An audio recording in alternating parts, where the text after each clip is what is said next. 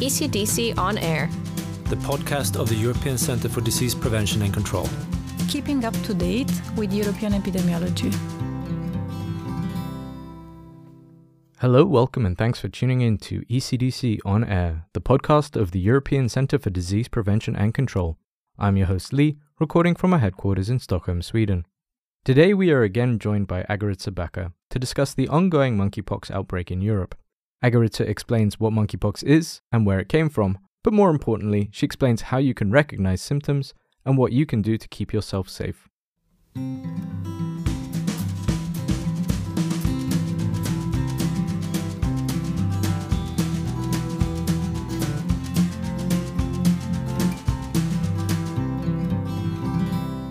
Agaritza, welcome. Before we begin, I know we've spoken before, but could you briefly explain your primary role here at ECDC? Yes, thank you. It's nice to see you again. I've been working at the ECDC since 2018 as a principal expert for preparedness and response in the EPRS section. And in the last few years, I've been heavily involved in the public health emergency for COVID and currently for monkeypox. Okay, so we are talking today about the current monkeypox outbreak. Can you give us a bit of background on monkeypox? So, what is it and where did it originate? Yes, so monkeypox is a tropical disease, and in the tropics, it infects people through contact with animals, mainly. And this could be either bites or preparing what we call bushmeat in Africa, like little animals that are caught and hunted and caught for food, preparing bushmeat for eating. And then what we used to see is small chains of transmission, usually in the household. Of course, we definitely believe that monkeypox is underreported in Africa.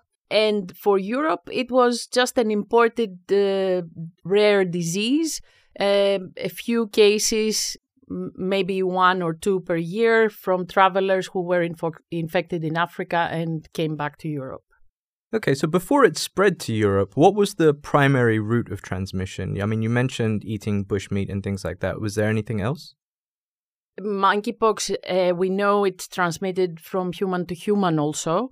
And it's transmitted through contact mainly with the rash, with what we call the lesions. The lesions have fluid in them, and in that fluid there is a lot of virus. So anyone coming in contact with that fluid, and we know with prolonged physical contact, like sleeping in the same room or something like that, sharing also utensils. And finally, what is called fomites, meaning contaminated objects. Which could be anything in the environment or even linens, clothes, and this type of thing. Okay, before this current outbreak, have there been outbreaks of any size previously? Well, the way it has evolved right now, we are facing the largest documented outbreak of monkeypox in humans. There have been, of course, outbreaks in sub-Saharan Africa. They have been documented mostly in West Africa. One of the largest ones was in 2017 in Nigeria, from which we have a lot of data. However, in the United States in 2003, there was another rather large outbreak again, which was related to infected pet animals, a certain type of pet rat, which was imported from Ghana. Okay, when did the alarm first get raised on this current outbreak? So for this current outbreak, it was early in spring, rather early May, when we realized that we had the cases in men who have sex with men. They were first diagnosed in the UK, the United Kingdom. However, there were suspicions already in Portugal that something was going on. And it was later confirmed also monkeypox there. What is unusual about the current outbreak? So the most unusual thing is that the virus has found its way into sexual networks, which are very interconnected and international. And it looks like it's continuously circulating in the population of people who have several sexual partners, including some MSM. And the vast majority of the cases that we have diagnosed until now is in males between 18 and 50 years old. How worried should people be? I mean, how severe can it get for an individual? So that's a very good question, and we should say something about that. What we know from the classic description is that definitely there are severe cases, usually connected to very young children, pregnant women, and we also know in immunocompromised persons. The only group that we have seen until now is HIV, people living with HIV. Particularly children in Africa suffer from secondary pneumonia, secondary bacterial infections, dehydration. It's rare, but they may exhibit also encephalitis and this type of complications, which are really fatal, especially in the setting of Africa. In the particular outbreak that we are seeing now, multi-country, but not in endemic countries, the symptoms are mild to moderate. Most of the people have very localized rash. Some do have lesions in other parts of the body, but mostly in the genital area. They do have, though, some severe complications that we have heard of, which is pain, proctitis, which is an inflammation of the area of the rectum and the anus, and that makes it really hard for them. And also, again, secondary bacterial infections. So up until now, there's been a lot of targeted communication towards the gay, bisexual, and men who have sex with men community. Is there a danger that monkeypox could be seen primarily as a disease that only affects this community? We are very concerned about what we call stigma or stigmatization, either of the disease or of the community or the sexual practices even. And this needs to be seriously tackled by the public health authorities. We have produced a lot of material, both by the ECDC, but in collaboration also with WHO Europe and civil society organizations. And we're trying to give them a lot of examples of approaches that other countries are using, also material which is not connecting the disease with sexual identity.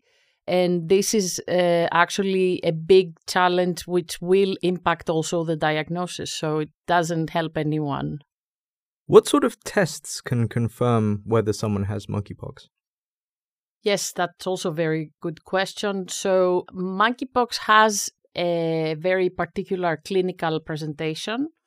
However, the rash in particular is very characteristic, and it has a certain clinical progression. However, in this particular outbreak, we've seen many differences. So I would say the only way that you would be sure that you have monkeypox is only through a laboratory test, which is finding the DNA of the virus. You mentioned that for human-to-human contact is really the primary route of transmission. Should people avoid others, or should they avoid events? With the summer coming up, we're obviously seeing a lot of mass gathering events. Should people be avoiding these, or what is ECDC's recommendation? So we have produced guidance for this event also for the public health authorities in the countries which are hosting big events this summer, which are not necessarily targeting MSM audience, but big music festivals, for example, or something like that. This is extremely important in the sense that we do not advise people to avoid these big events unless they have symptoms. If they have symptoms, we do advise them to take a break from these big events and get tested or get examined at least by a physician, and if advised, to get tested. Going to those events is not necessarily putting you in high risk. It's the activities around those festivals or events that sometimes lead to having multiple sexual contacts and this type of thing, which is high risk. What should people consider when engaging in close contact with others, particularly in sexual activities? Well, they should be aware of their own health status, that meaning if they have symptoms, they should avoid having sex because they might transmit the disease, and they should get examined and tested if needed.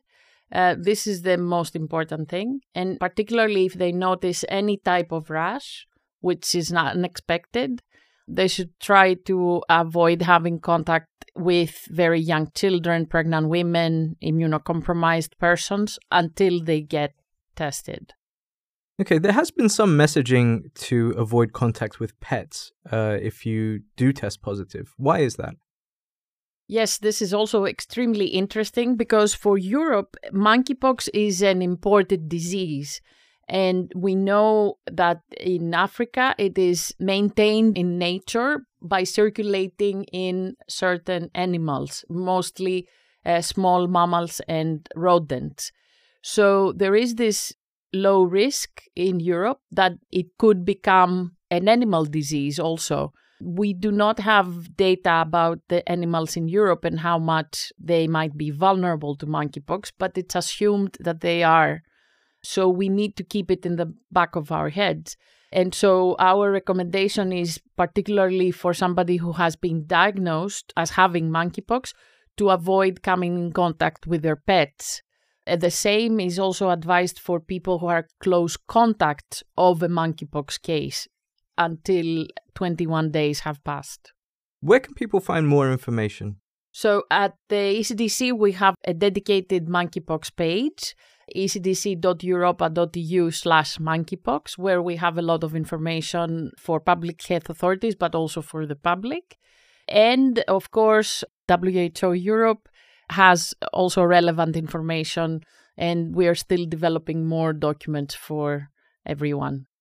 Okay, great. We'll put links to those in the notes of this episode. But thank you very much for your time today, Agaritza. We really appreciate it. Thank you so much for having me.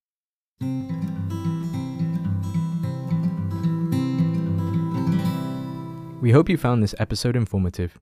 You can find more information about monkeypox on the ECDC website in the dedicated section on the outbreak. Links to this are available in the notes of this episode. For more information in general, please visit ecdc.europa.eu or follow us on social media for the latest news.